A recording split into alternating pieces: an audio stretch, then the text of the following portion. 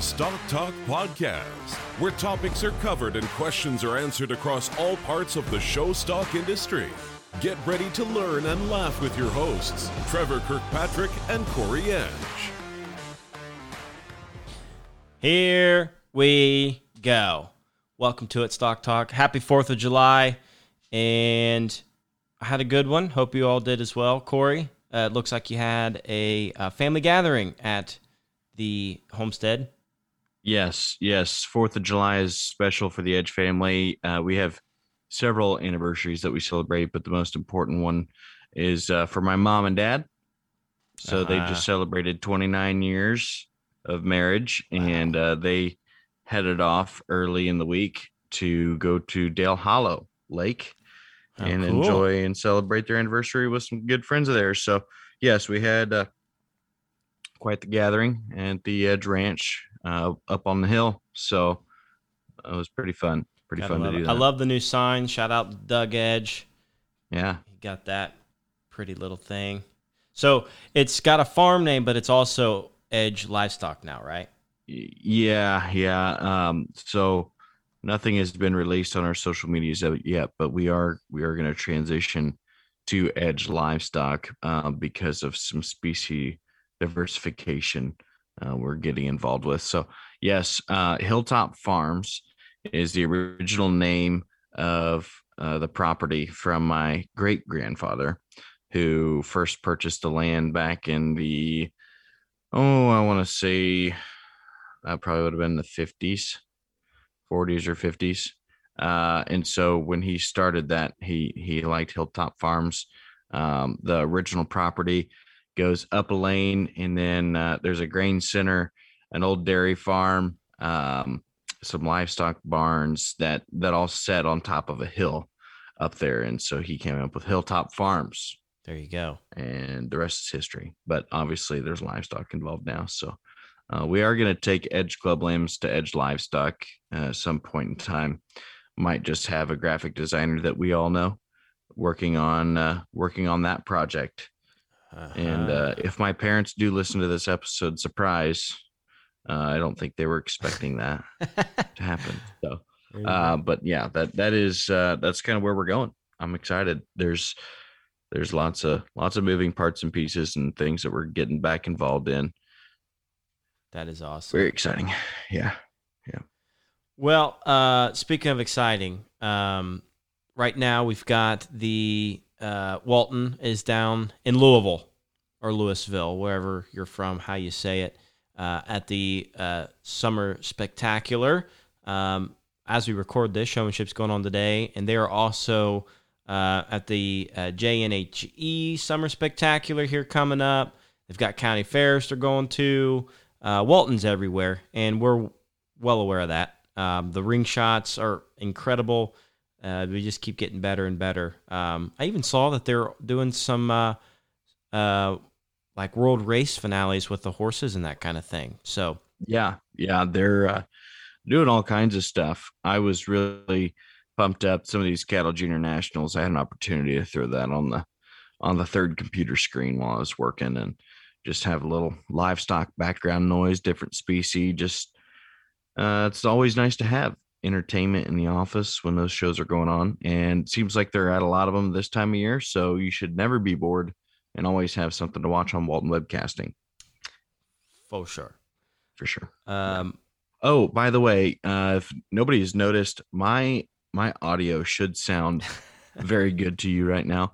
After the first episode we recorded of this season, the soundboard that I had, which was the original soundboard Stock Talk had purchased, I don't know if it was overheating or it didn't agree with my laptop. Took a big old poopy. Just took a dump on everything we were trying to do. So the last few episodes were my audio was recorded just through my MacBook speakers and microphone. And so there should be a significant quality. The old mic is back. Not the old mic, but the mics that Trevor and I purchased. What did we purchase these? About a year ago? Yeah, when we decided to up our game, which was definitely a little over a year ago. Yeah, about a year ago. And now I've got this really neat little box that feeds all my cords through and into my computer. It's much more functional than the other one that I had, and definitely a lot lighter weight, brand new, Yeah. and obviously working. I was a little concerned that our listeners were like, wow, Corey just kind of gave up on his audio because it sounds like crap. We probably think that more than them. You could hear yourself fine, but these mics are beautiful, and I'm glad. I know. I'm glad we're back. Well, if I remember right, we did talk about the microphones we use, like Jay-Z, Beyonce, Michael Jackson. We were like little kids. I've recorded with the mic that we're using currently. Yeah, pretty good. Can't get any better. Speaking of not getting any better, showpig.com, Show Cattle Connection, the Went Group umbrella. We had a really good meeting with those folks, so you'll be hearing more from that side of things. Really excited about some of the opportunities there. But you guys hear it every week, and if you've got your show pigs and you're not selling them on showpig.com, get with the times and book your next sale on showpig.com.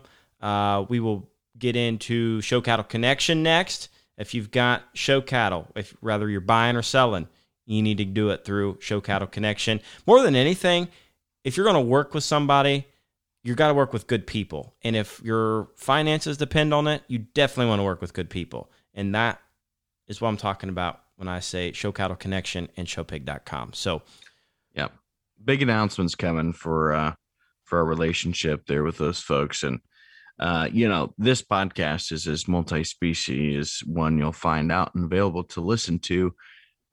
This is important to us that we stay multi-species, but when you have industry leaders like Show Pig and Show Cattle that want to be involved with your platform and the content that we're creating, obviously we have to take full advantage of that. So we're going to continue the relationship with Show Pig and Show Cattle, and even though you're listening to a Show Sheep podcast this go round, yeah, we're loving the multi-species train. We got to spread the love. And I've often heard people are like, hey, I raise cattle, but I really enjoyed that pig episode, or hey, I've never showed a sheep in my life, but I really enjoyed that episode. Or so it's kind of crosses over. And I think you can learn, rather what species you're involved in, you can learn very thoroughly how things are done, even if it's the livestock you don't produce. So yeah. Corey, I've been hearing a lot about the Holy Buckets moments. They're getting popular, getting some Snapchats in that people are enjoying them. So I got to tell you, my Holy Buckets moment was a scary one. Maybe that's probably too dramatic. I do have a Holy Buckets moment. You asked me before we recorded if I had one. I've got one. So continue. Okay, well, I'm glad because you invented this thing. So, but anyway, I hate when this happens. And maybe some of you have experienced it, but I just got off work and I got a text message that says, "Hey, looking forward to having you here in July. Just wanted to make sure everything was good to go for X County Fair." And I was like, oh. I looked at my calendar, nothing on my calendar. So I did some digging, and this is something that I guess through a text thread I committed to way back in like last September, and looked in my contract file, never received a contract. And I love to judge shows, but this was a work conflict, so I had to say, hey, I can't do that one. But luckily, I've already had kind of a subcontractor, if you will, somebody lined up to do it for me. But I was like, holy buckets, how did I miss this one? And I really don't think it was anybody's fault, because I think what happened was, you know how it goes. You send out the contract, and I think it was sent to my old address. So it was returned to them, and obviously we weren't there. So I hate that I couldn't do it, and I hate when that happens, but I think it's all good. But I was like, holy buckets, what just happened? Now I've got... So anyway, crisis averted, but that was definitely a Holy Buckets moment. Yeah, this so my Holy Buckets moment has nothing really to do with livestock, other than the fact that I was on my way home from work, and I work in the livestock industry. So there's your connection. So it was Monday. I'm driving home from work. Not the Monday that you guys are listening, but the Monday previous. I was driving home from work and going normal speed on I-65, headed home. This car in front of me, I was about 2 car lengths behind, just slams on its brakes out of nowhere, starts skidding down the road, takes a hard left. And I'm thinking I'm about to rear end this person, just check my mirror in enough time to slam on my brakes so I don't hit that car. And I swerved to the right into the right lane. And over top of this car that was in front of me bounces a tire. Oh. This tire then bounces towards me after I had swerved, and then lays on its side, and I ran over it. In my car, I had nowhere to go. Whoa. And then I just happened to be on a ramp that was coming into the highway. So there was a place for me to pull over. So I pulled over and I got out thinking I had just wrecked the grill of my car. Underneath of it's all tore up. And I'm like, I just ran over this tire. Well, it was luckily not a fully intact tire. It was just the rubber from a semi tire that had obviously just come off. Whoa. And I was like, holy buckets. I just about died. The crazy thing is other than me in this car that had to make a diversion move, nobody else seemed to be bothered by the fact that there was a bouncing tire coming down the road at vehicles, because the people that were behind me just kept cruising along the road. And I got back in my car after I had a little heart attack, got back on the road and saw the semi.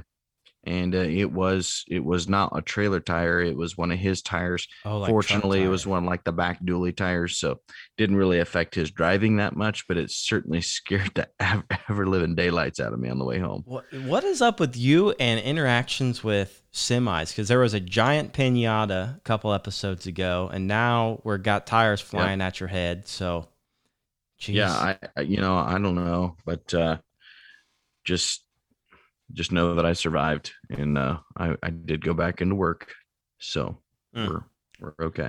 Woof. Well, yeah, holy buckets was not the words that I used when I saw that tire bouncing towards me. I bet not. So we have a segment that is not sponsored yet, and I want everybody to know that Breed 'em, Ship 'em, Show 'em is still open for sponsorship. If you're out there and wanting that, give us a email, stocktalkpodcast@gmail.com, or hit us up on our website, stocktalk-podcast.com, Facebook, whatever, because Corey Edge, this hotline's blowing up, and people are getting creative. I was going to say there is no real excuse at this point for this episode, or for this, part of our episode not to be sponsored. And listen, this is much like selling quality livestock. The sponsorship is for sale, but it's not on sale. And if you guys want to know the reason that we can do what we do, is because we do have some great industry partners and sponsors that help us out. And so why not take advantage of the most popular thing that we do in Breed 'em, Ship 'em, Show 'em? I mean, we have a stack of, ever since we decided the 1 week that we didn't have any Breed 'em, Ship 'em, Show 'ems, that we were going to just cut it off and say, hey, if you guys don't want to do this, then that's fine. We won't do it. And then the hotline blew up, and it is still on fire. We're going to have to probably get another burner phone here just to collect all the messages that we've been getting. So, and we only air the best. It's just like our content. It's got to be good. So got to be real good. And these have been very, very good. Way good. I still want them to come in because we'll stack them up. Even if you don't hear yours this week, promise we'll get to them if it's a heater like this one. Our phone number is 234-320-0457. Give us a call, leave us a message. 234-320-0457. Corey, are you ready for this? I think I am. Yep.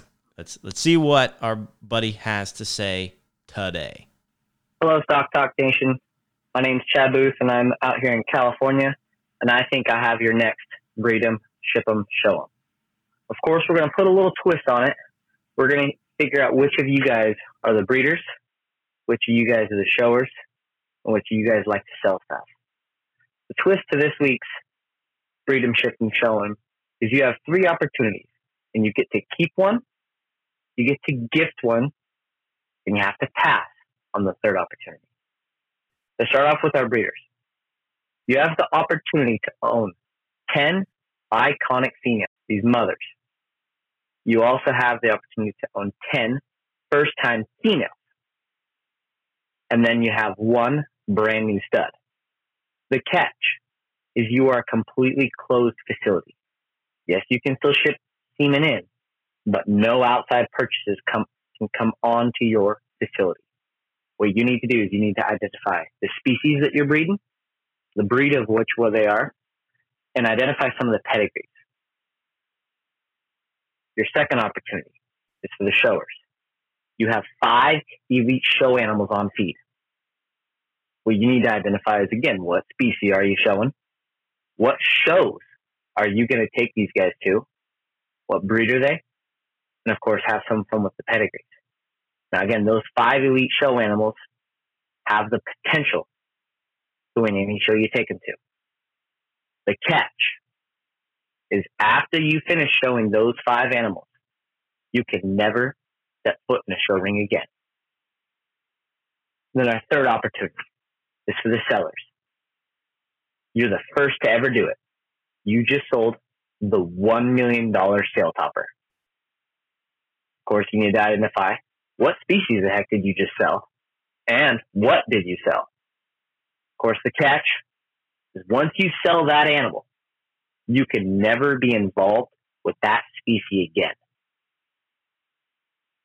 So again, you got to keep one, you got to gift one, and you got to pass on one of these 3 opportunities. What are you going to be? The breeder, the shower, or the seller? Have a great day, Stock Talk. Woof. You're going first because my brain's still spinning. There's options within options. This is incredible, by the way. Great job, Chad. But yeah, I've got to think about this. Yeah. So I think within the opportunities, there's some stuff to play with. Chad says that we can breed one, we can gift one, and then we can pass. You got to pass. Yeah. So that's kind of your breed one, ship one, show one. Your show one is more of the gift one, if I had to guess. Right. In this scenario. So, listen, I don't know that I think it'd be super cool to breed $1 million seller. However, I think there's another opportunity in here that as a breeder excites me more. So what I'm going to do in this scenario is I'm going to pick, just for the sake of having a little fun here. I'm going to gift the $1 million sale topper. Okay. And I'm going to do this, gift to Doug Edge. Okay. Because Dad enjoys cattle and he enjoys sheep, I'm going to make his $1 million sale topper a pig. And I'm going to make that pig inadvertently a Berkshire Boar. There you go. And so Doug Edge can no longer play in the Berkshire Boar business. However, he comes and he has the $1 million sale topper at the Berkshire Type Conference, and I make commission. What's up? Loophole. I love finding loopholes. So for me, I'm going to take the 10 iconic females and the stud, and I'm going to breed those things. And that's what I'm going to do. And I am totally fine with having a closed herd, whatever it is. But, those females, considering you have a closed herd, there's only certain types of businesses that working within a closed herd can work for you.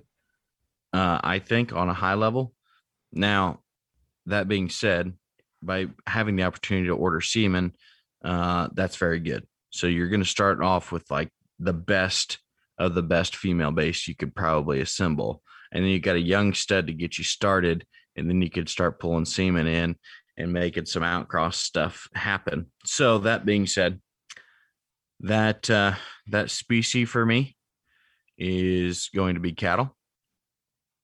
I'm going to pick Angus cattle. Okay. Because, if there is a opportunity to have 10 iconic females in a breed of cattle, why not just start at the top and go Angus and make that your closed herd. Any genetics you sell outside of that are going to be so extremely valuable, knowing that you will never have those genetics back. So in turn, as a breeder, I think that's awfully intriguing. And then I'm going to pass on the opportunity to do the show career thing. And not because I don't think it's intriguing. And as a breeder, it'd be kind of cool to breed 5 head that could go and win in any show they go to. But to give up the show ring, just doesn't seem really cost effective to a guy that wants to keep the show ring going. So we're going to pass on that opportunity. Yeah. See, that was where I was at. However, I've got obviously a lot of different things you could do here. I thought initially I would gift those 5 show animals to like a 21-year-old, like it's their last go, and they couldn't step back in the ring anyway. Like if they didn't have interest in like breeding them or whatever, like I thought that I would gift those 5 animals to that individual that is like working their butt off and do some kind of promotion deal, make it fun. But then like if they can go out and win anything, that'd be pretty cool. I wonder if I could really put the loophole in it and all 5 don't have to be one species. Like maybe you've got 2 Barras, 2 Weathers, and then maybe like a really badass heifer or something.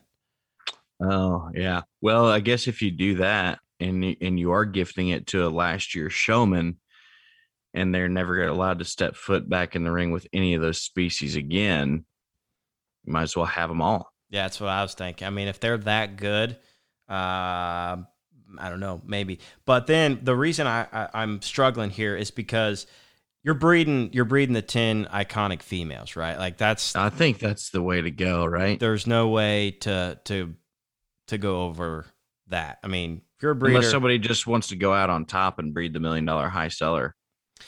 Yeah. Well, and see, like if you sold the $1 million, I mean, you're not going to pass on that option, So true. This is a tough one. This is real tough. However, how cool would it be if you did breed the $1 million animal?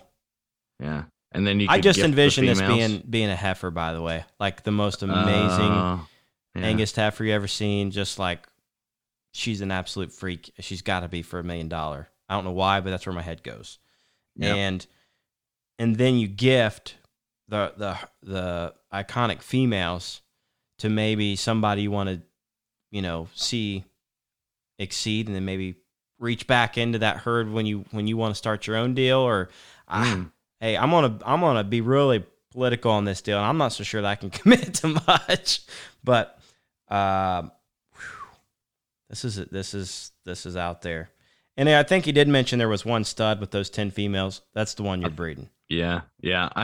To me, that's the no-brainer. But again, you have somebody else out there that says, "Hey, find the loophole here. I want to have the $1 million. I want to breed the $1 million high seller in a species that I'm not really interested in, like goats." Yeah, which I think goats are intriguing. Don't get me wrong, but like if I were to say, "Hey, I want to be the guy that breeds the $1 million high selling goat," and then I want to gift the 10 females or the show pigs, and I want to pass on one of the other opportunity, or not show pigs, but show animals. Yeah, well, that could be the thing too. Like go out on top, get your $1 million in your pocket, and that would buy you whatever you wanted to do to start your own herd of whatever. Yeah, or flock. Yeah, that's a good thought. Yeah, because if everybody's gonna know who you are if you sold the $1 million animal. Right. So- And everybody also would know who you are if you bred 5 pieces of livestock that went out and won every show. No kidding. No But kidding. it's kind of funny. We've had episodes in the past that say nobody remembers who won that show 10 years ago. Yeah. I think this is what I'm doing. This is crazy. I'm going to gift the 5 animals just because I think that'd be cool. That'd be awesome. Okay. I'm breeding the $1 million. This goes against what I just said, but I'm breeding the $1 million animal because. So what is your $1 million animal? That Angus heifer or I whatever? think so. Yeah, because I can't be involved in that species again. And I mean, You're gonna break your wife's heart by saying that. I know. It should have been a Hereford probably. She'd be a little bit less mad. But and then that means I got to pass on the 10 iconic females deal. But if $1 million can't buy me 10 iconic females down the road, that is not a closed facility. That's fair. You raise a good point. So, I mean, I don't think Nice. those 10 iconic females and that one stud are the only ones. So I would go buy my own. I think that's what I'm doing. Woof. There you go. And then so gift a kid one last year, just wrecking shop in the show ring. Very cool. Yeah. And I would do the all species thing. If that individual had interest in all species, I would do it that way. Yep. 2, That's and cool. 1. Woo! That was a tough one. All right. Well, hotline number one more time. We want to see those come in. And even if you just want to say, hey, leave us a message. 234-320-0457. Corey Edge, I was at Buckeye Livestock Expo a couple weeks ago, and I ran into a show dad. This show dad was not just anybody. His name is Alan Johnson. And I said, man, we've got to get you on the podcast. And we had a nice little chat, and a couple weeks later, here we are. So I'm going to let you do what you do and bring in Mr. Johnson. Well, I don't know that there's much more to say, Trevor, because you did introduce the man who he and his family have been involved in the livestock business for a very, very long time. His wife grew up in it. He grew up in it. They're raising their family in it now. Originating from the state of Ohio. OH. Ayo! Welcome, Mr. Alan Johnson.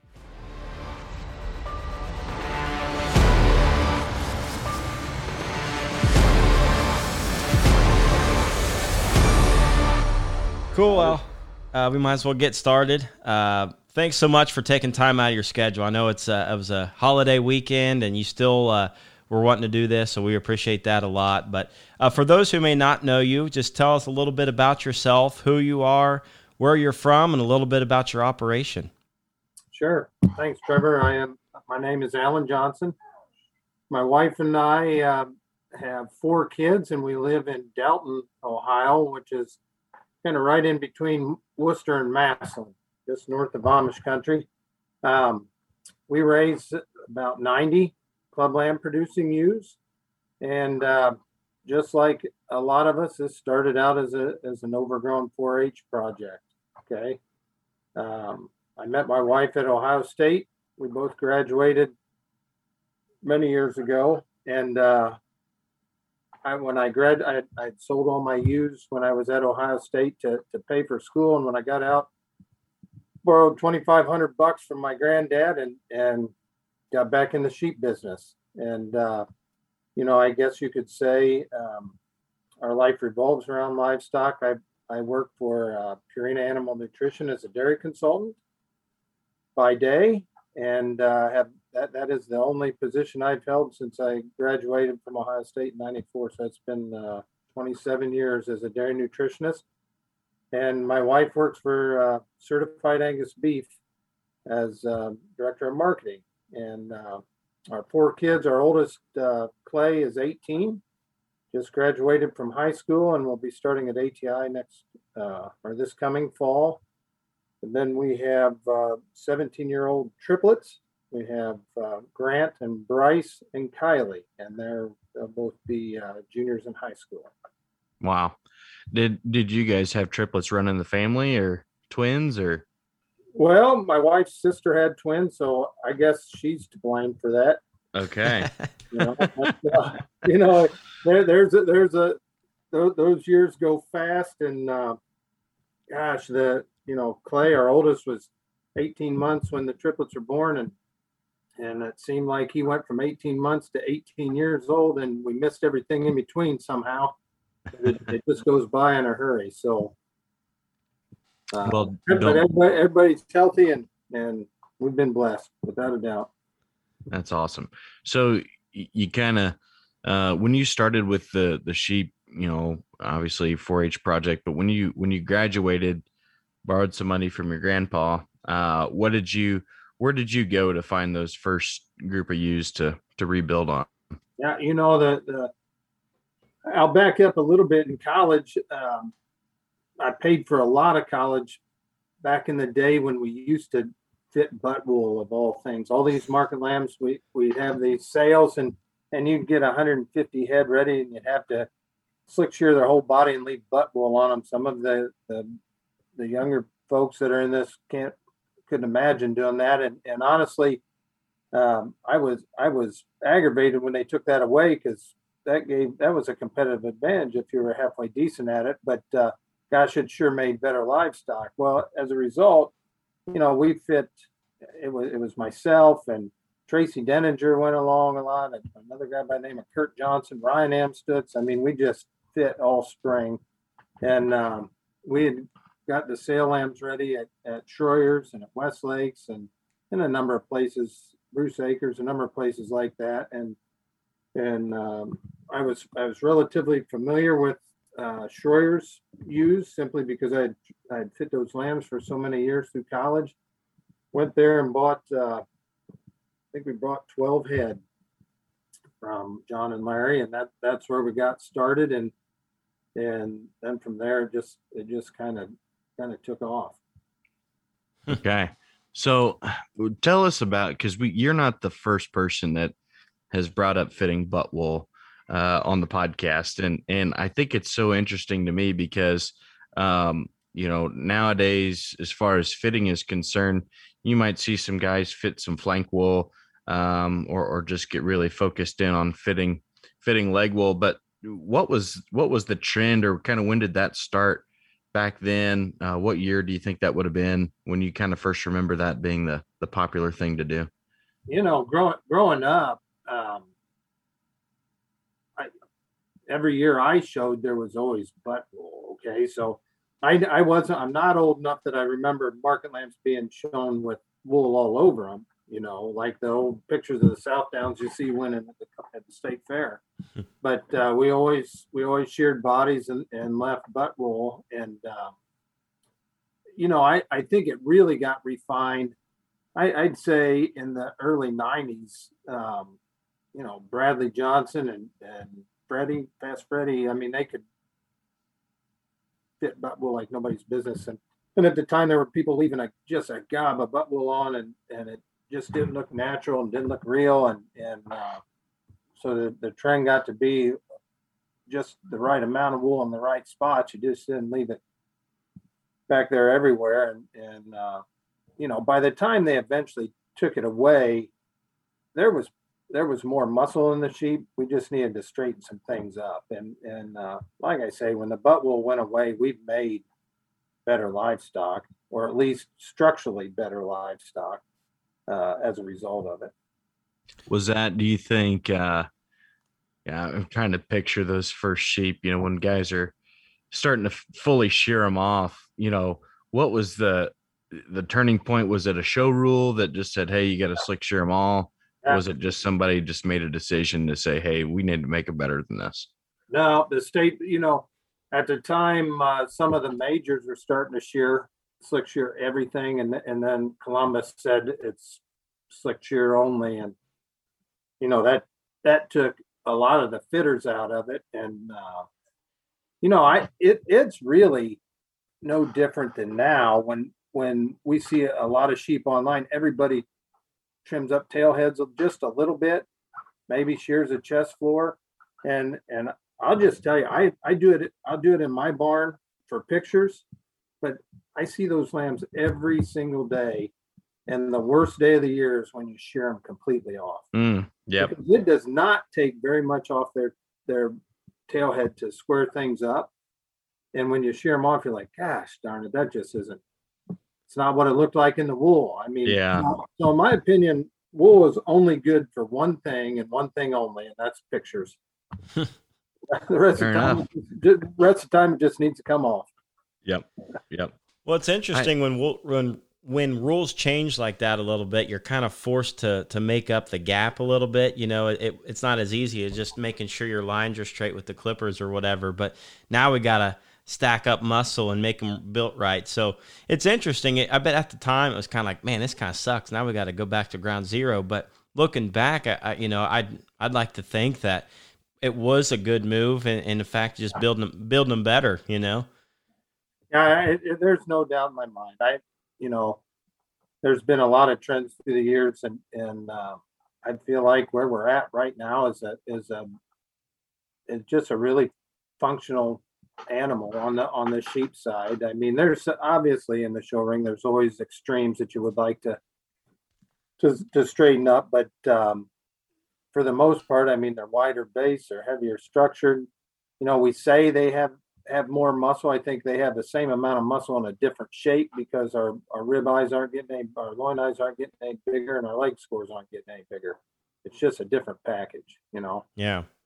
Well, we love to talk about this with folks who've been in the game and doing it well, like yourself. And, a lot of folks, they try to play with the trends a little bit. Hey, we got to breed this buck to get this result, or, we got to buy this set of ewes because it fits where we're at right now. In your opinion, is it more of a making sure you're within the trend, or you just, I like these kind, this is the way we're going to breed them, and how do you sustain yourself throughout the years? And there's been people way, way better at it than I have, but I try to stay somewhat in the middle. We're probably not going to hit a home run on the upper end, but we're probably not going to hit the valley on the bottom end.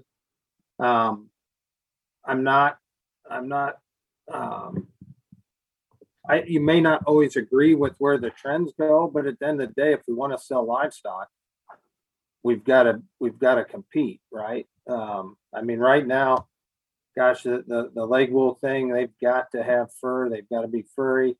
And from a practicality standpoint, ridiculous, right?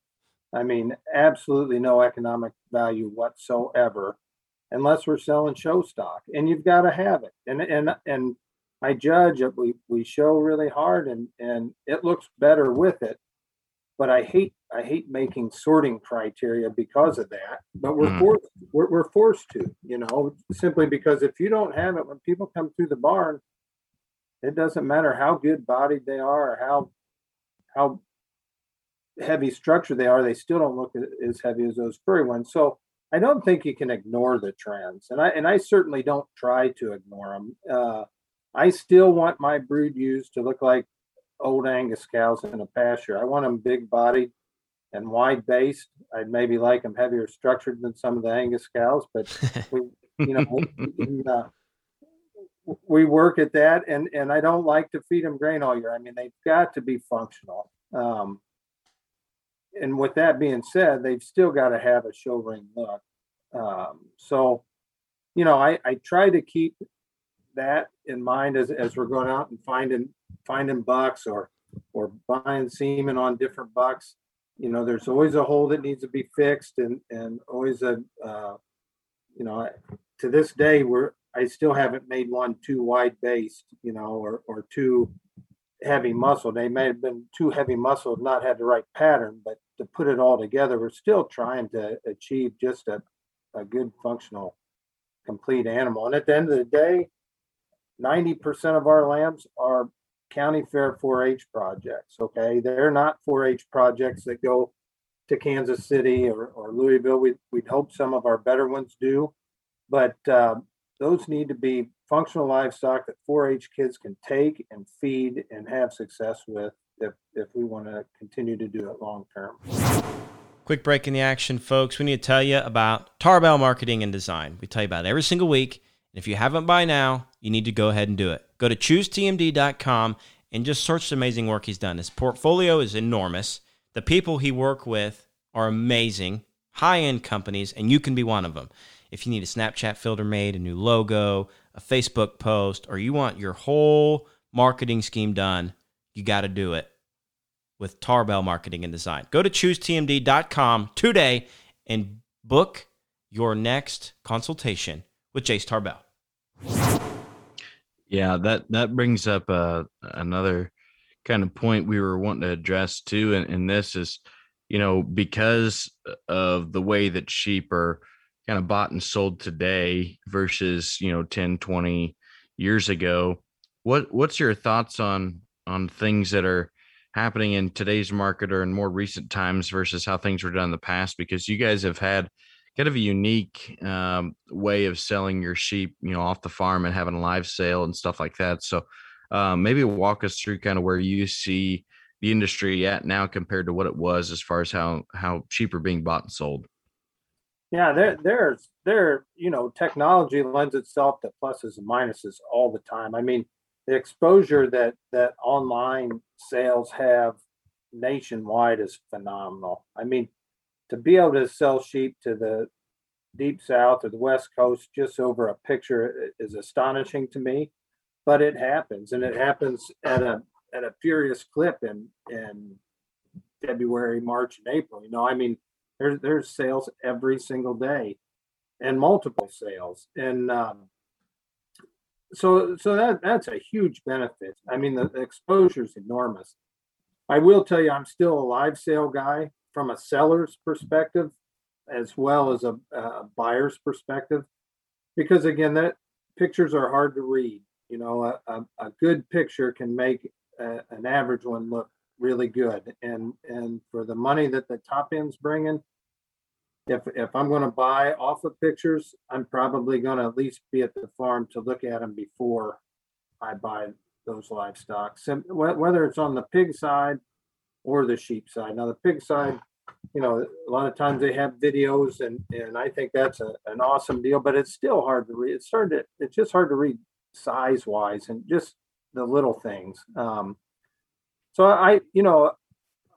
I'm certainly not going to stand in front of the train on this online deal. I think we need to be part of it, and we need to be competent at it. But I still think when you shear them off and clean them up and go to a sale, they are what they are. Yeah. Take them for what they're worth, and our live sales are just auctions. We put a sale barn floor on them, and they bring what they bring. I don't take anything there to protect. I take it to sell, and we've done that over the years, over and over, and we've been fortunate enough to sell a lot of lambs that way. So I still think there's a place for a live sale. I hope there's a place, because I enjoy that. I enjoy interacting with the people at the sales, but most importantly, when they're at the sale and they take that lamb home, they know what it is. When they buy one online, if they haven't been to the farm, you hold your breath when they get there, just hoping that that's what they expected to get, because I'm not in it to try to pull a fast one on somebody from a picture. Yeah. Right. So you said do all four of your kids show sheep? I mean, I know there's I know your boy had some hogs there this past weekend or 2 weekends ago, but are they all showing sheep? Yeah, we three of the kids show sheep. They all started showing sheep, and that was their decision. That was not my decision or my wife's decision. They were going to show something. They did not need to show sheep. A lot of ways it would have made it simpler had they not, because everybody knows that we're going to pull some out of the barn for our own kids, and I've never really felt bad about that, simply because my kids are only my kids once, and we'd sure like to show what we have. But they all showed lambs for about the first 3 years, and then we were at the county fair 4 years ago, I guess, and when you have triplets, they're always in the same showmanship class. Yeah. So you have one happy one okay one, and one that's not at all. Yeah. and Bryce came out of showmanship, and he happened to be third that day, and he said, "I'm done showing sheep, Dad." And I Too said, "Well, you competitive. don't have to show sheep, but you're going to do something." He said, "I want to show pigs." And then the real learning curve started because I'd never done anything with pigs growing up. And but now we've sure enjoyed the pigs. It's a learning curve, and I don't think we're very good at it yet, but we're trying. Well, So, one of the things I kind of want, the reason I brought that up is because it's tough to raise your own and show your own when you're trying to sell them. And it's always interesting to hear, you hear some guys that just like you, if I'm going to raise animals, they're going to be for my kids, and then we'll sell quality stock. And that still doesn't mean that, the fourth, fifth, sixth one out of your barn could feed to be really good. I mean, just that day they might be different.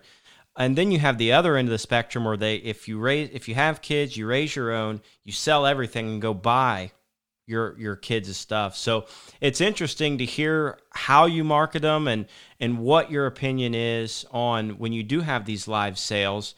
Is your following is still good? So how do you kind of maintain that fine line of keeping some back for your kids and still having a customer base? and it's never easy, and frankly, that's 100% of the reason we're not selling more online early. Because when we hit the end of January, I don't know which ones are the best ones yet. So how does anybody else know which one the best ones are? And I see them every day. Okay, and maybe 2 months from now I still won't know, but I like to watch them. I like to watch them grow, and we do a lot of flush work here. We usually well, not a lot relative to some of the bigger guys, but we usually flush 3 or 4 ewes every year. And so we'll have a lot of flush mate siblings, and not very often will we keep more than 1 or 2 of those, because if one of them's not enough, why would 2 or 3 of them be enough to win a show? So you'd kind of like to spread it around a little bit. But so we pick them out, and when people come to look, we're just straight up. This is the ones we're looking at keeping. If we don't keep it, it will be at Indianapolis at the sale, or it'll be at the Elite Edition sale. This is where it'll be. But these are the ones we're watching. If we don't show them, they'll be in the live sales. So we don't have 2 barns here or 3 barns where we can move sheep. There, when people come and look, they get the full Monte. I mean, it's right in front of them what we have to offer. And I know there's been times when people have come in and they've been perfectly okay with the ones that we decided to keep because they didn't think they were the right ones anyway. Yeah. So we just try to be open with it, and that's the other reason I don't like pricing them. I'd rather let the public decide. Yeah, no doubt. Well, so when it comes to your auction, your live sales, I mentioned before we went live, we did do a little recon with Trey Miller just to get a little bit of third-party perspective and some ideas, things to talk about. And he mentioned Stitzline was a past guest of ours on the show, and we really enjoyed his podcast. I think we called it Grafting Goop, based on his his method of getting sheep to take a lamb and stuff like that. But so anyways, Trey did mention that you and Mike do a live sale together and have for a number of years. So what all kind of went into that and your reason for it, and how has it sustained and survived as long as it has?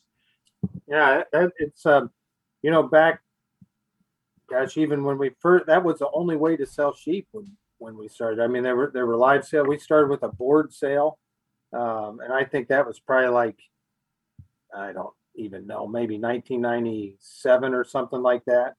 And it was not just Mike and I. My dad was in the sale with us. There was a guy by the name of Reg Rader, Jimmy Johnson, which is no relation, just happens to have the same last name, and Tracy Denninger has been part of that since pretty much inception. Danny Westlake. And as you had those live sales, was that was the only way to sell sheep. And as the online stuff has become more and more popular, we just have committed to keeping lambs for those live sales. And Mike broke off and had his own for a while because he had so many. I mean, he was selling 80 of his own, and I never, we typically take 20 of our own to the Elite Edition sale. And just in recent years, as Mike has started doing more online, he came back in the fold. And so, today as it stands, it's Mike and Tracy Denninger and Danny Westlake, Roger and Lisa Shear, and us in the sale. And we typically have 60 lambs there. And for the most part, those lambs are mid-January on, because a lot of our county fairs up here are end of August, early September. And that seems to be a pretty good market. Our older sheep, I don't typically try to keep our late December, early January's back for that sale. We always go out to the Midwest Elite and Premier 10, and we'll take 10 head or so out there.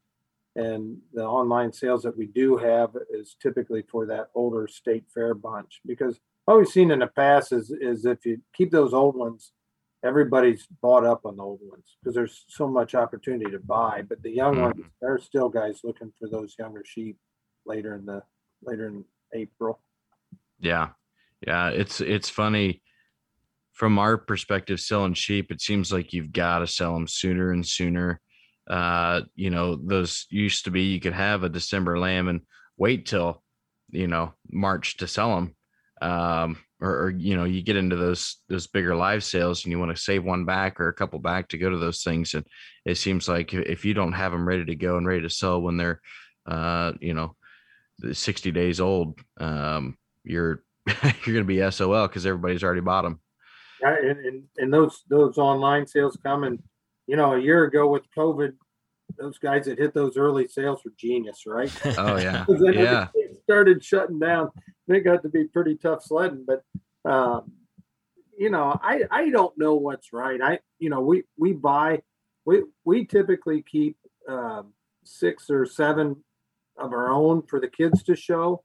And then I always try to buy a few, simply because if what we're raising doesn't hit that day at Columbus, I sure enough want to have something there that is at least going to compete. And so we'll go out and look, and those online sales, again, I bought sheep off of there. I bought sheep that I thought, gosh, I can't miss. And you get them home and you share them off, and you're like, my gosh, what did I do? I don't know if that would ever catch up and throw things back towards the live side. But, we hold our breath every year in that live sale, especially this year, because we weren't able to have one during COVID. So we missed a year. And, you have one again this year, and you're not sure if anybody's going to show up, or you have no idea what the market's going to be. And place was packed, and it was the same way out at the Midwest Elite and Premier 10. I've never seen more people there or more sheep there. I've never seen them bring what they brought. I mean, they sold fantastic, Yeah. So I think there's a place for both, and there sure enough needs to be a place for both, because it's a great avenue to move some sheep. I think, as we quickly become the old people in this deal, and I've always viewed the show business as a young man's game,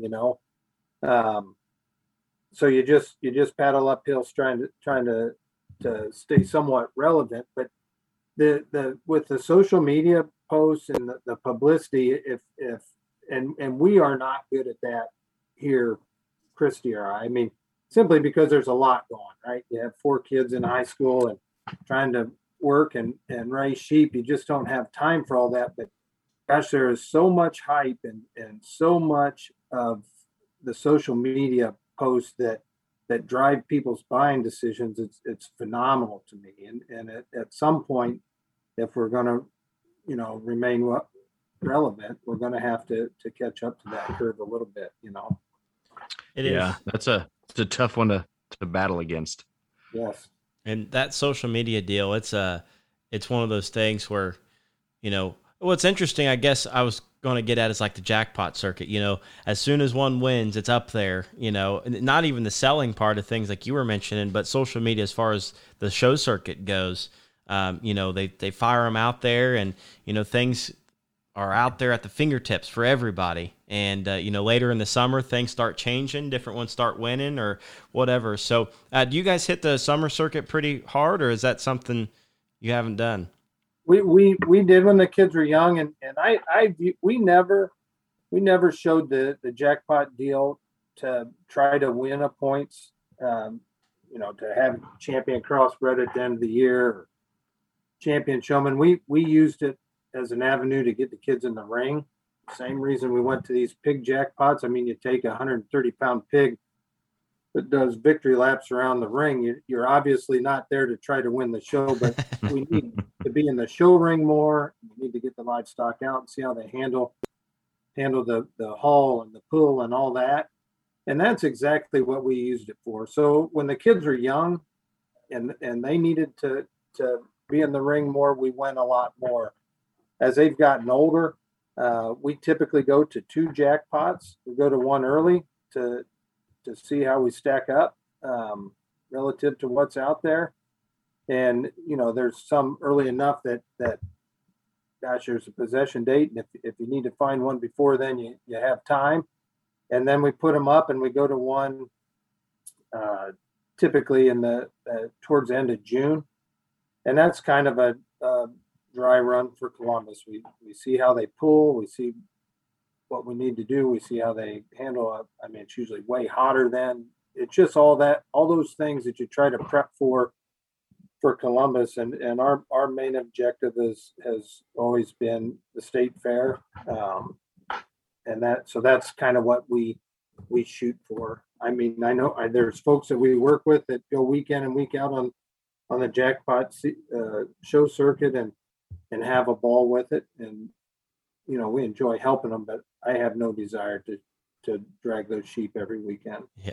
Well, it's always amazing. Like even at Buckeye Livestock Expo on the mic in the sheep ring several times, I heard, both judges saying, I'm amazed how fresh these are. It's so hot out here, and they could melt so easily, but they're fresh, they're hydrated, they touch well. So with your experiences, what are some of those tips that you've taught either your family or the folks that you've got showing for you how to keep them hydrated, and especially during the summer months when it's so easy for them to wash out? Yeah, I think the biggest thing is I do think it's really hard to keep one really dialed in 2 or certainly 3 weeks in a row. But if you can alternate weeks, go this week and then skip a week, I think you can get them back on feed. And then when it's time to pull on them and get them to look right, you can.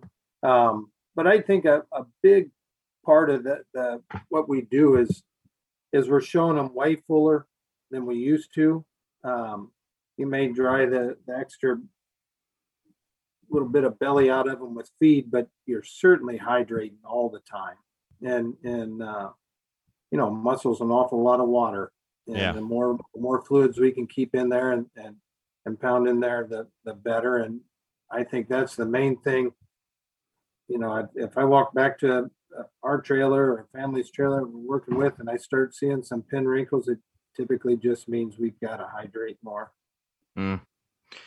There's when it comes to showing sheep consistently and being competitive in that arena, something I was thinking about is you were talking about Trevor, about Buckeye Livestock Expo and how they try to judges compliment sheep on how they handle and things of that nature. There's something to be said too, I think, about breeding livestock with natural shape and the ability to just not have to utilize a feed bucket as hard to get that right kind of shape. It seems like now more than ever, when the weather changes and starts to get hot, sheep go off feed, their loin edges just really fall out of them. And, you got maybe 15 to 20 days to get it up and right again. And that hydration plays a huge role in that. So that's, a lot of people ask me too, is what do you use for a drench? Or, I don't know that a drench is a magical formula to help you get better muscle shape. It's just a matter of getting livestock that's bred right to have the kind of muscle shape you need, and then keeping it hydrated. Yeah. We tend to, it's the craziest deal ever. We slop feed our sheep, but we don't our pigs. Sometimes I wonder why, but when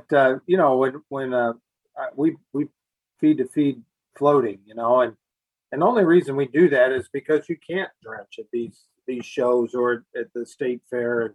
And when a sheep quits drinking, you have to have a way to get more fluid in it. All you have to do is sprinkle a little feed, and they're going to take whatever fluids with that feed. And if we just keep pounding water at them, gosh, it makes a huge difference on what they look like, what they handle. Yeah.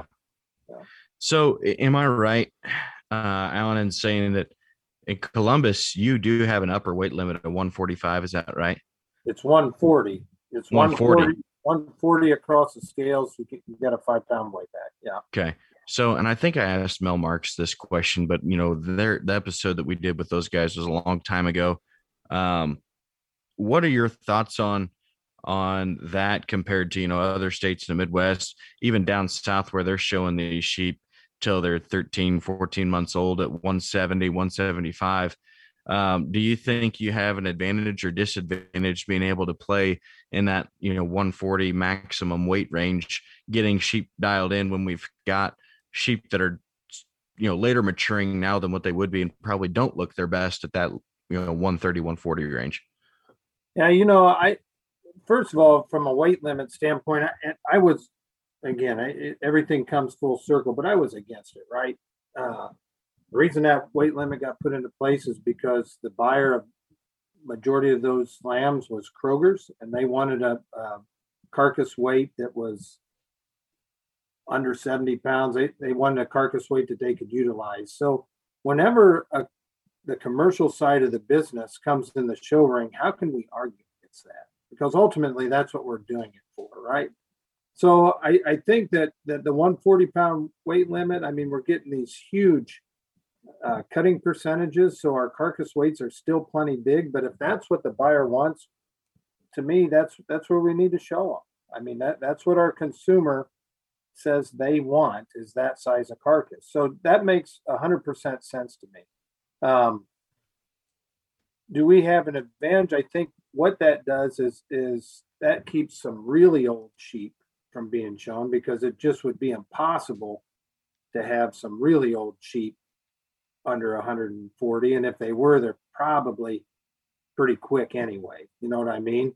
Mm-hmm. So that you still have to have a show sheep that has some look but they still have to have enough mass and power to them to compete. So it's just a place we've been. Any show in the country could put a limit on there and people would adapt to it, right? It's just adapting to where you're at. We still need to have, here at home, we've moderated the size of sheep that we have, simply because you have to have some maturity to compete. And if it takes them to 150 pounds before they get enough maturity, well, then that's not what we need. So we did try to moderate them a little bit, but they still have to have enough size and look to look like a show sheep and be able to compete. Yeah, no doubt. I've always found that fascinating because, a lot of friends that I have in Ohio, it seems like, trying to sell sheep that direction and gauge, well, what's this one going to look like maturity wise at 135, 140 when they're supposed to be maxed out for a state fair, compared to, what we do here in Indiana. And we can run 155, 160 pounders through the ring that still look fresh, but they're bigger sheep. They're maybe a little bit later maturing to get to that size and weight, because at 140, they probably aren't just as manly or as just opened up as they could be. So yeah. I find that interesting because it, makes a world of a difference in a breeding program too. Yeah. And you see the pictures from the state fair. I tend to think the lambs from Columbus look more youthful than a lot of the state fairs. And I don't know whether that's good or bad. It is what it is. But you're still trying to find widest base, most powerful lamb in the right kind of structure at 140 pounds. And our show is relatively early. It's usually the third week of July. If it was October, you'd probably have to do something a little different. Yeah, right. Yeah, that makes sense for some of the Southwest shows, though. I mean, time-wise, they probably just have to be a little older, a little bigger. But this is kind of off subject a little bit. But, you talked about how your full-time job right out of college was dairy nutrition, your wife was CAB, and, you've got kids that are probably going every which direction in high school. How do you guys maintain your work balance with your operation balance? We've asked this to several folks, but it's always interesting because folks listening maybe their livestock's not their full-time job. And I guess you're a prime example of that. You've got a competitive group at home, but you're also employed doing other things. So how do you guys kind of manage that time-wise? Yeah, our deal never started with any intention of making a living doing it. Okay. So, I tell people all the time, this is our family's boat. Some people have a boat and go to the lake. We have livestock and go to the barn. Yeah. And I don't know who's more intelligent. It depends when you ask, right? but we do want, they've got to pay feed. They've got to pay replacement costs. They've got to pay barn improvements. That's not going to come out of cash flow from our jobs. So they've got to take care of themselves. So, as far as a balance, there's no doubt in either Chrissy or I's mind what butters our bread. And that's our careers. We have to be good at what we do to be able to maintain those careers. And we both really enjoy, on the Purina side, I like working with dairymen. I like the nutrition side has helped me immensely, even in the sheep side of things, Christy likes the people she works with and really likes working with cattle producers. So it's just a good fit. Now on the sheep side, we spend a lot of time in the barn, but that's kind of our release and we enjoy it. And we, probably the most rewarding time is leaning over the fence in mid-January, deciding whether you made any improvement or not, and there's some place where you can't get the barn lights shut off quick enough. Yeah. It's just time to go in. And there's other nights where you say, gosh, that's a nice set of lambs, or, so it's been a good family deal for us. The kids are out there. I mean, they're not out there all the time. I don't make them do the chores. They do the show stock is theirs. The only thing I do in that is I change the feed board. Nobody's allowed to touch a feed board but me, but they weigh it out to feed it. But on the U side, I don't consider that necessarily their project. Now I expect help out there when we're tagging and banding, and they do all the bedding work, and there's things that they have to do because they have a place to live and something to eat. So yeah. but it's just what we enjoy and what we've always done. My wife grew up showing steers, and she'll tell you she married into the sheep business, but I think if you talk to her, she likes it the same as I do. So, well, and she just didn't show up any just regular common steer. I mean, she was very competitive in the cattle industry. So I'm just we gave our kids the option. If you want to show steers, we'll go at it. Now, fortunately, nobody took us up on that because that's all in, right? I mean, that's 12 months of the year, and plus they show them when it's cold, okay? And I'm not a cold guy. If I'm going to be in the barn, that's all right, but I don't need to be at a show when it's cold. So, but yeah, they grew up showing steers. They showed with bosses, Todd and Cordell and Matt and Kyle. They showed with all the bosses pretty competitively and enjoyed it. So that's awesome. Yeah, it's fun when the species families can come together, and then a lot of times they have to pick which one they want to go with, and not that sheep are inexpensive, but compared to show steers today, they're just a little bit more cost effective, I think. No doubt. No doubt. All right. One more pause in the action here. If you enjoy high quality photography and you are one of these type of people that does purchase your backdrop picture and happens to post them online, it's very likely that if you attended a major stock show in the last decade, you have discovered that the most quality imagery that you can find comes from the fine folks at Legacy Livestock Imaging.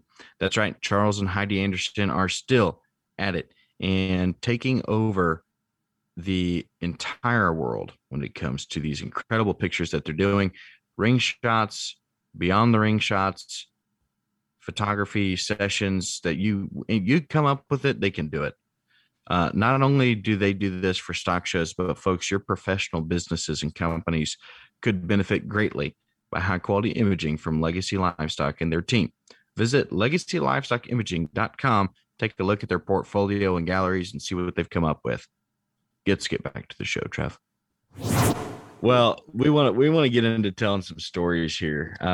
We were told, that traveling the country, looking at bucks, especially with Mike, you've got some pretty good stories on your trips to Oklahoma and back and in the Southwest. So what's a good Stitzline story you can tell us with your travels looking at sheep? We started going to Oklahoma probably, now Mike is older than me. Make no mistake about it. Okay. He squeezed 4 years of college right into about 9. Okay. And I squeezed 4 years right into 5. So, but we had a lot of fun doing it. And so probably 94, we started going out there, and for the most part, it was myself and Mike, and there was a guy by the name of Ray Grader that would always go out with us. And then Jimmy Johnson would go out, and we'd always start at the OYE, and that's one of the best livestock shows ever. And we'd watch the shows, and gosh, we went everywhere, and we'd spend a week. I mean, we'd leave on a Monday and get home on a Sunday, and sometimes we'd fly, sometimes we drove, whatever worked. But we'd leave OYE and we'd head west to Arapahoe out to Cabinas's, and then you'd start south, and gosh, Hurlemans and Brian and Bradley Johnson and Harold. You just went everywhere. But probably the and we did that for 10 years. Our first child was born. Clay was born in 2002, and I still went out that year. But when the triplets were born, no, I wasn't going to get away for a week. that got dictated. And probably the best part of those trips was, when we were walking through pens of sheep, nobody was doing a whole bunch of talking. You're just trying to write numbers down and make notes, and you'd ask the breeder, what's this out of, or what's that out of. But as you get it back in the minivan rental and head from Arapahoe to Gotebo, you'd have 2.5 hours, and man, I like this one. Well, I like this one, and Mike would see stuff that I didn't. I'd see stuff that he didn't, and it really made you study sheep. Now, we bought bucks every year, and I could count on one hand the number that have ever turned out. Right? I mean, there's a few of them that made their mark over the years, and the rest of them I would consider chaff. Now there may be some females out of those lines that have worked, but just fantastic experience. But we were out there at OYE, and of course I believe that was like a Thursday, Friday, Saturday show, and we didn't have livestock there, so we were just hanging out, having a good time. And Jimmy Johnson, he come down with some sort of bug, right? And the first day he kind of holed up at the motel, and it wasn't getting any better. And finally he ends up at the ER, and we're at the show, and he's calling, and we're checking on him. He's just let us know when you need. We'll come back and pick you up, but I'm not sitting at the ER with him. and here it comes out that he got a case of C. diff. So I mean, he was scoured bad. Oh no! So we're only in the city for 3 days. The rest of the time we're on the road, and so you can imagine how the rest of that trip went. Well, he ends up buying a buck from Dwayne Hurlman that really made a pretty big impression for JJ, and a lot of people, but he called him ER because he spent most of the trip in the ER. But there I could tell you stories for hours, but I learned a lot on those trips just in evaluating livestock and being able to pick out and honestly, the school of hard knocks, you spend 25, 35 or 4,500 on a buck and you get them home and your wife says, "What in the heck is that?" Well, pretty soon you'll learn not to do that very often. Yeah. I'll tell one more story. We were out at in Oklahoma, and I bought a buck lamb from Schedules. Okay, and you buy those in April, and they don't come back till corp time. So, you buy them in February, they don't come back till corp time. And so Mike was out at corp. I couldn't go out there. He was going to haul this buck back for me. And so you run over to Mike's on Monday night when he gets home, and he's got all the sheep he hauled back in the pen. And I had in my mind what this buck looked like when I picked him out, and what he should look like now. Well, I'm looking around this pen, and I'm like, and he's just standing up on the barn floor with kind of a grin on his face. I'm like, what the heck? I said, "Where's the sheep at?" And he points to this sheep that looks like somebody took a weed eater to it, right? Well, they had hauled a track dog back for a guy, and that track dog jumped the gate, the wider gate in the trailer, and went to work on this buck lamb. And he had skin tags and everything else hanging off him. I thought, oh my gosh. I said, "Mike, that sheep's just going to stay here for a few weeks because I'm not taking that one home." What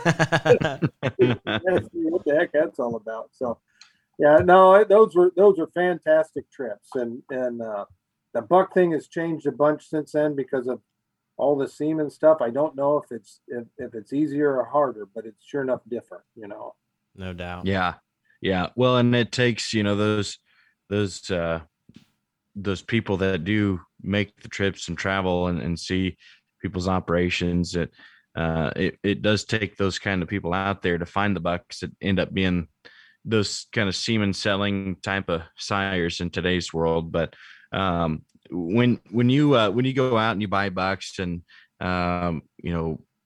what's your kind of strategy when it comes to finding those bucks that you don't want to spend $40,000-$50,000 on, but obviously we want to breed to some of those. What's your strategy on kind of partnerships and how you go about that?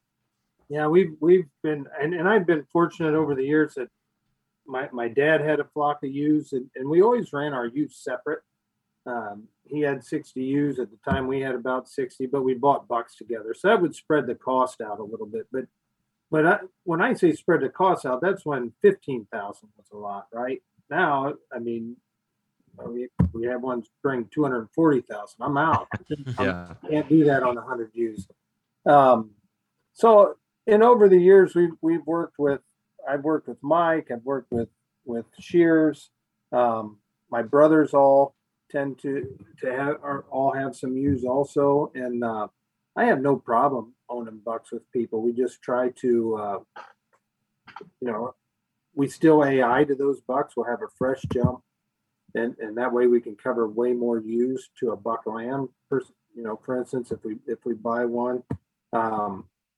But in the last probably 3 years, there's bucks out there that look awfully good. For instance, last year, I saw that Say When buck that Tyler Rhodes has, and he hit me, and he was clean. He was an FF, and I thought, I'm gonna flush to that. And we had 2 really, really good flushes out of it, and I kept a buck lamb. So, the hardest part is when you go out in the countryside, nobody's likely going to sell you a buck out of their very best ewe family because they're probably going to keep that. I know what my best ewe families are. If I can use bucks and try to raise some that way, I think we will. I still think there's a place where we're going to need to find an outcross of some sort to get out there and find it. This dwarf gene thing is making it tricky. I'm not the guy that says you can't have the dwarf gene. I think it makes it really inconsistent. If you have an FD buck and you breed it, when you get that D, they look like they should. If you don't, a lot of times they don't look like they should. And I'd like to have more consistency. But I think we're forced to use those kind of bucks until we find a really round-bodied, wide-based, furry, clean one, and those are just hard to come by right now. We went through this whole deal with the spider gene back, I don't know, 20 years ago, and we worked ourselves out of that. And I think we'll work ourselves out of this dwarf gene. It's just going to take a little while. Yeah, you bring up an interesting topic. There for a little while, I thought it was going away as far as people really having major conversations about it. And then just the last couple of months, it seems like social media has just exploded about it again. I think it's, comes with the time, people trying to make breeding decisions and stuff like that, and people promoting their FF bucks. And there's other people out there that say, who cares what the letters are at the end? If they're good sheep, they're good sheep. And to a certain extent, I'd agree with that. But there's definitely some learning curve to happen on our part as breeders to really develop sheep that we feel comfortable with. And like you say, get consistency, because there's FD sheep that look clean. There's FF sheep that look like dwarfs. And just trying to figure out what the deal is on that's going to be a task in its own. But I'm interested to see who the people that are really focused in on it, just kind of where they take it. I'm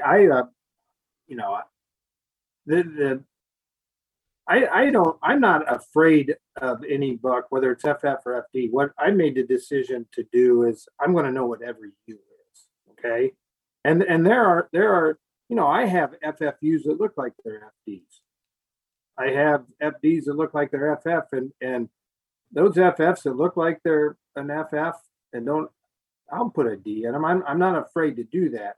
I don't need a bunch of dwarfs running around, but I guess it's not the fear of full-fledged dwarfs running around as it is the inconsistency. I just want to be able to have more consistency in what they produce. If even in a flush, if you flush and get a D, the D's look good and the F's don't, or vice versa, it just shouldn't be like that. So there is no doubt in my mind we'll find round-bodied, big bone, furry, clean ones. It's just going to take some time. Yep. Well, I think we're at the point in the episode we're going to jump into a segment called Drop the Mic. This is Levi Richards with Kalmbach Feeds and Formula of Champions Show Feeds. As you're fine-tuning those market lambs and gearing up for your state fair or county fair, look to use Formula of Champions X Factor Show Lamb Feed. This barley-based textured feed is designed to put your finishing touches on your lambs following their start on our Power Takeoff Starter Grower. X Factor will finish lambs with an ideal degree of finish and keep them firm to the touch and fresh in their appearance. You can also use top dresses like Hard Drive, Afterburner, and Moonshine Liquid Fat to perfect that phenotype leading into that lamb's target show. For more information, visit www.formulaofchampions.com or find Formula of Champions on all major social media platforms. X Factor. You either have it or you don't. We kind of let our guests talk about whatever they want to talk about, whether that's a shout out or something that's weighing on your mind, or we just kind of shut up and listen. So drop the mic. Well, I appreciate it. I told you at the beginning of the episode, I'm simple-minded, so it won't take long.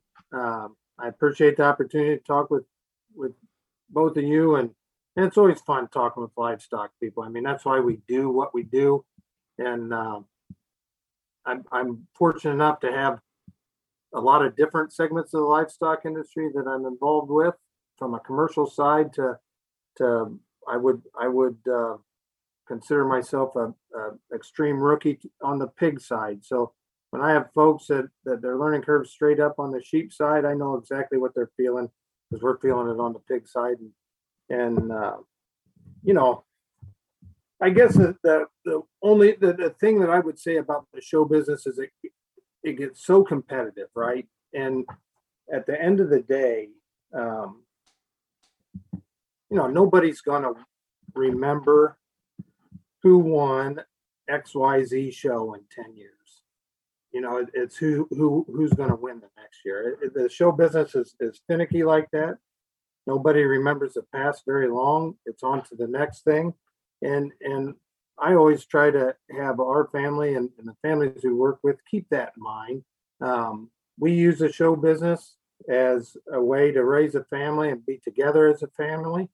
And we're as competitive as anybody as far as wanting to do well, but we feed what we have and we try to control the things we control and let the chips fall where they may, and at the end of the day, if when our show career is over and the kids have good memories, then it was a success. I mean, you sure would like to win along the way, but winning's not the only objective. I think we've got to raise kids that are going to be, good kids and productive in society as we go forward. And that's what we've tried to do. And we hope we can continue to do that. So we've been fortunate in the show business. We enjoy it. We have our battles in the yard every night, just like everybody else. Our neighbors think we've lost our mind. I'll guarantee it. And, but that's all right. And I feel fortunate to have been part of it and still be part of it. And we look forward to, we've got 2 years. Our oldest is done this year. We've got 2 years left with the triplets and it will be different that first year, but when everything's for sale, that sure takes some of the decisions out of it. Everything's just for sale. So, I bet. Yep. There's pluses and minuses to everything, and we'll be ready for a little break when the kids are done, but we'll sure miss it when they're done as well. And those years have sure gone fast, way faster than I thought they would, but they're starting to get to the short roads now. So all I would tell show folks is don't get so caught up in the winning and losing that you don't recognize the path to get there. So that's what I would leave you with. The only shout out I would have is we do have 20 ewe lambs available for sale to anybody that's interested. So There you go. There you go. yeah. Well, we Awesome. really appreciate it. Love the drop the mic. You definitely, you hear it all the time. Judges say it all the time, but there's no better industry to raise your family in. And I'm really enjoying watching kids that I helped, a 10-year-old who are now 15, 16 and driving cars. It's kind of wild already, and it's just kind of starting. So I really appreciate those kind words. But and we really appreciate you jumping on. I know it's kind of a busy time of year, and I stopped you there in Worcester, and I said, hey, we need to get you on the podcast. So here we are. So well, we really appreciate it, and we look forward to hear how this one's received. Very good. I appreciate it. Thank you. Yep. Thanks, Alan. Appreciate your time. Good talking with you. There we go again, Mr. Corey Edge. We ought to keep track of how many times you just bump into somebody at a show and like, hey, you want to be on the podcast? Boom, there it is. So we are beefing up our content list, and we have a lot of ideas, and we would like to hear yours as well. If you go to stocktalk-podcast.com and leave us a suggestion, we always look at those. The quickest way to get to us is on Facebook. We are on all the social media platforms. I'll tell you, we have some merchandise still. We've got T-shirts available at stocktalk-podcast.com. If you order them, we ship them the next day. That's our promise. So, yeah. If you are listening to us from Louisville, Kentucky, we hope that you're enjoying yourselves and having a great trip. If you are elsewhere in the universe, maybe you're at Hereford Junior Nationals or another junior national that's currently happening in the cattle business. Hopefully you're having a good time as well. The national the National Youth Sheep Show just happened, and for whatever reason, I cannot think. The All American Junior Show is what I'm thinking of. There you go. Yeah, they had 3,500 head of sheep entered for that thing, Trev. Yeah, I think probably not the most they've ever had entered, but got to be right up there at the top. And they probably, yeah. So they filled up the Illinois State Fairgrounds with sheep all over the place. So there's lots of exciting things happening in our stock show world, and we are excited to continue to bring you the heat every single week. Yeah, no kidding. Folks, we love each and every one of you. If you're interested in any kind of sponsorship, we have all kinds of levels. Depending on how many people you want to reach, we can help you out. Just hit us up on any social media messaging. We can get that done for you. We will see you next week.